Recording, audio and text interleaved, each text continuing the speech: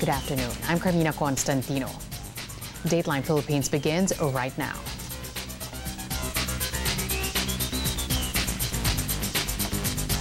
Thanks for joining us. We begin with the latest on Pepito, which has strengthened into a storm as it heads towards the Isabela Aurora area. This morning, parts of Lopez, Quezon were submerged in floodwaters due to the downpour. Dennis Dato now joins us with the latest. Dennis, what else can you tell us? Yes, several areas in the town of Lopez in Quezon province are flooded after Talolong River overflow because of heavy rains brought by tropical storm Pepito. According to some residents, they started experiencing non-stop heavy rain since last night. Based on the monitoring of Municipal Disaster Risk Reduction and Management Office in Lopez, 7 barangays are now submerged in water ranging from knee-deep to waist-deep, especially those in low-lying areas. National Road in Poblacion going to Bicol is not possible to light vehicles, according to Quezon Governor Danilo Suarez. Authorities are on standby and they are ready to rescue residents if needed. Governor Suarez also said that they already prepared relief goods in case the situation worsens.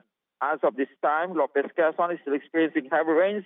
That's why authorities is on alert for possible other situation that heavy rains will cause to this municipality, Carmina. All right, thanks a lot, Dennis Dato there joining us on the line. Back here in the newsroom, President Duterte slams alleged anomalies at the Department of Public Works and Highways, but clears its chief, Secretary Mark Villar, from any liability. Senators earlier flagged a 345 billion peso lump sum inserted in the agency's proposed 2021 budget.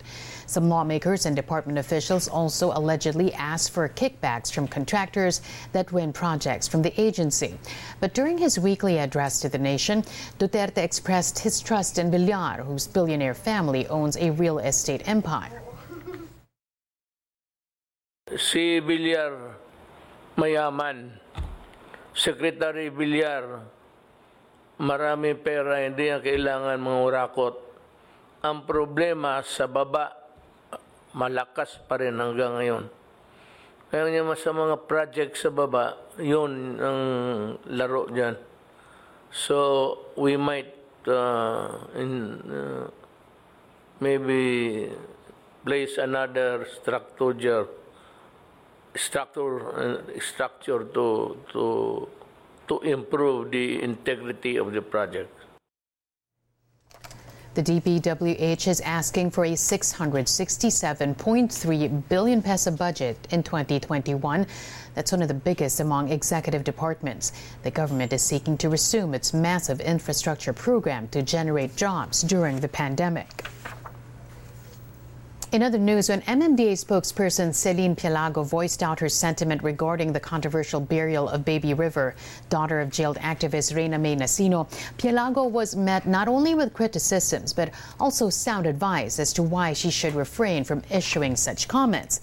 Yesterday, the government official trooped to the NBI to seek help. She said she's contemplating on filing charges against those who issued libelous statements against her. Moving on, 3 years after the liberation of Marawi from terrorists, President Duterte says the government will need more time to rebuild the Islamic city in the southern Philippines. Thousands of homes were destroyed and more than 350,000 people were displaced when the Islamic State-inspired Maute group laid siege on Marawi back in 2017. The government later declared victory against the Maute group after 5 months.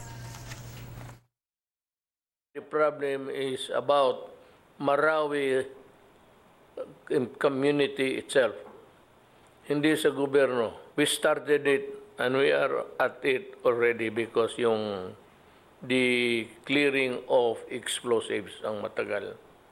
Then you have to contend with titles. Yung mga titles ninyo dyan, dubli-dubli. The money is there. Do not worry. And we will continue to spend until such time that Marawi is rebuilt to its former glory. For a parliament member of the Bangsamoro Transition Authority, the delay in the rehabilitation of Marawi all boils down to budgetary issues. Zia Alonto Adiong also disappointed lawmakers still haven't passed the Marawi compensation bill. which was first filed in Congress in August of last year. That measure seeks to provide 1,500 pesos worth of compensation for residents of Marawi who lost their homes. Personally, as an IDP, it's really disappointing because as I've said, we've been waiting for 3 years now, and a lot of opportunity was, was already, put to waste, because for 2 years the Congress would have at least discussed about the specific allocation for Marawi rehabilitation, and we've been telling this even during the siege, that there has to be a specific dedicated budget that would be introduced in the GAA, apart from also the compensation bill. Because of what happened in the House leadership, we don't exactly know what is the fate of this compensation bill. A human rights lawyer says the implementing rules and regulations of the anti-terror law failed to give clarity to the controversial measure. Instead, Attorney Edre Olalia, president of the National Union of People's Lawyers, says more questionable provisions were even added in the IRR. One of which is the expansion of the potential that a advocacy strike dissent may be considered as an act of terrorism. It also sneaked in the possibility that despite the absence of any written authorization, which we are questioning in the first place, that a person can be detained more than the customary or allowable periods of detention of maximum 36 hours. It was a vain attempt to prettify the law and salvage the infirmities in the law, which is not allowed. It was a disingenuous way to cure what is already in the law itself. Still, the Justice Department again defended the IRR from critics warning against possible abuses. The agency assures the public designating an individual or an entity as a terrorist goes through a thorough process. We had a very specific concept of what a terrorist is, and we'd like to think that it is clearly reflected in the definition of terrorism and terrorism-related activities under the law and in the implementing rules and regulations. So as far as I'm concerned, as far as the Department of Justice is concerned, the Anti-Terrorism Council is concerned, if your acts do not fall within any of those definitions, whatever your color is, I think, you should have no problem. If you are tagged accordingly, improvidently, improperly, well, of course, we always test these things in court. And I think you'll always have judicial redress. That's always going to be available to you. A Philippine police general who survived a helicopter crash 7 months ago has died. The former PNP Director for Comptrollership, Major General Jovic Ramos, was aboard a Bell 429 chopper when the PNP chief, when then PNP Chief Archie Gamboa and other high-ranking police officials when it crashed in Laguna Province last month. Ramos had been in a coma since the crash. The PNP chief had ruled out any foul play in the crash, calling it purely an accident.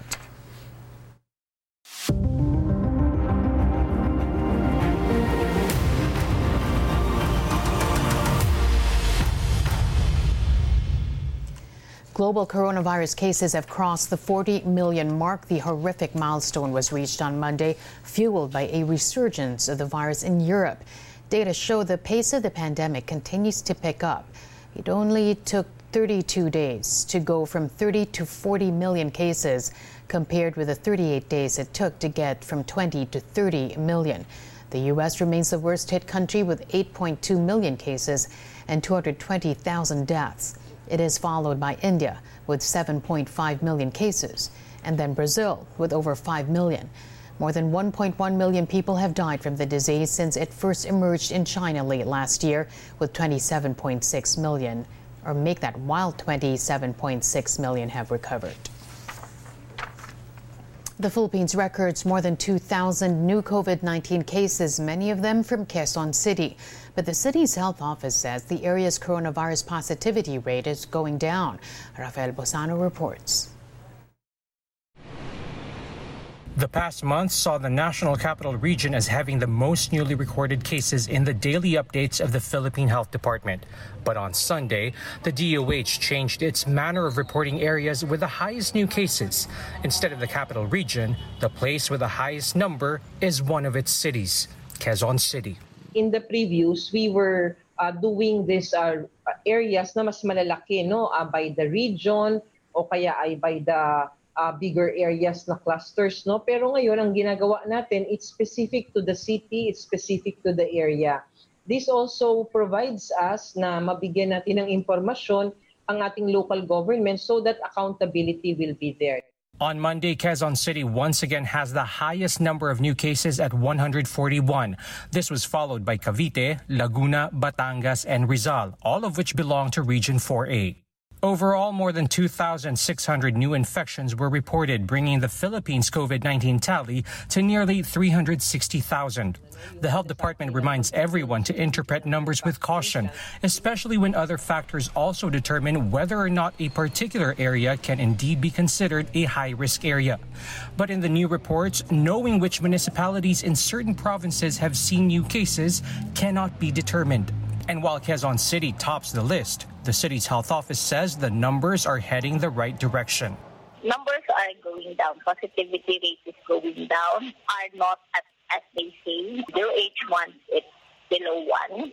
So far, the city is below 1.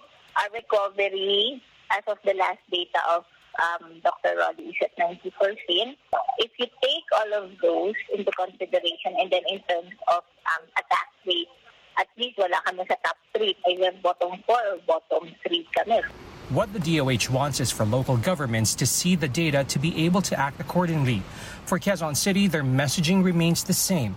Adhere to minimum health standards, especially since the world has yet to approve a vaccine against the virus. Meanwhile, the DOH continues to wait on documents from Gamaleya Institute of Russia to be able to proceed with the planned clinical trials in the country. They are also looking at the possibility of putting up a manufacturing plant for the vaccine.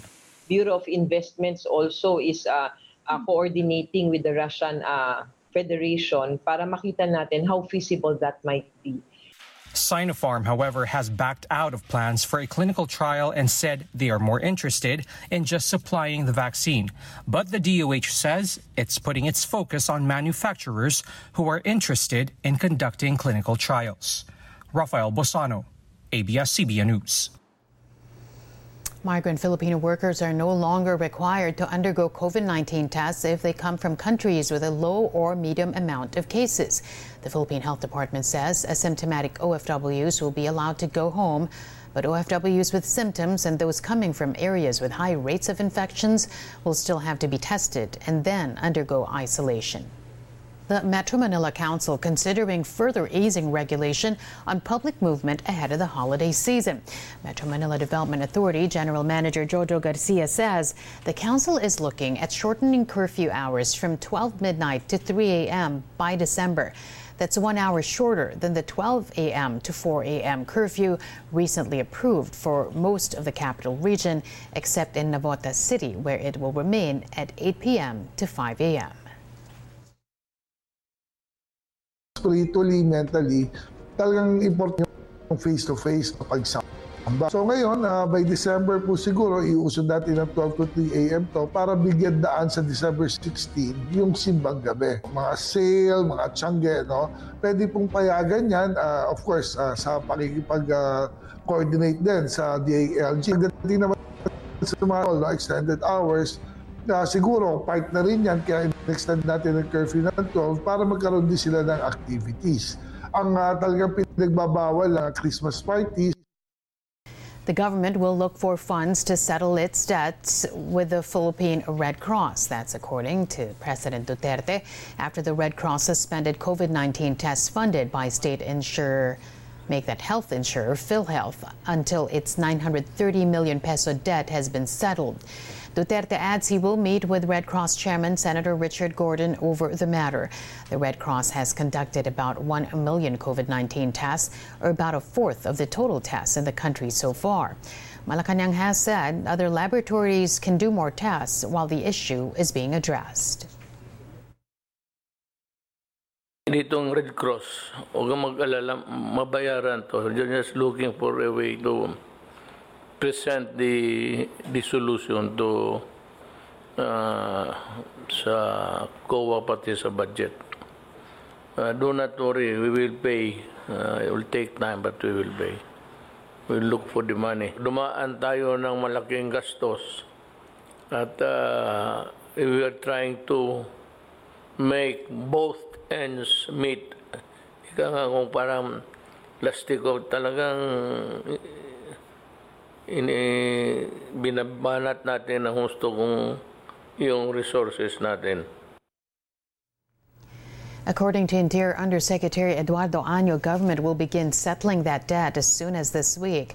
PhilHealth officials are facing corruption charges, including its former chief, Ricardo Morales.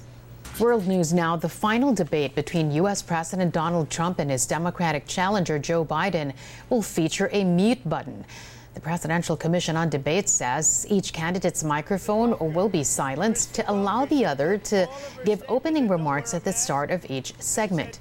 After that, both microphones will be turned on to allow a back and forth. The Trump campaign voiced objections to the change but said the president would still take part in the debate in Tennessee on Thursday. Biden's camp did not immediately comment. Trump had repeatedly interrupted Biden in their first debate last September 29. So far, over 30 million Americans have already cast their ballots ahead of the elections on November 3. That'll do it for today. Thanks for joining us. I'm Carmina Constantino. If you want to revisit today's episode, Dateline Philippines podcast is on Spotify and Apple Podcast. Play back the interviews too on ANC's YouTube channel. Keep safe, everyone, as you keep it here on ANC.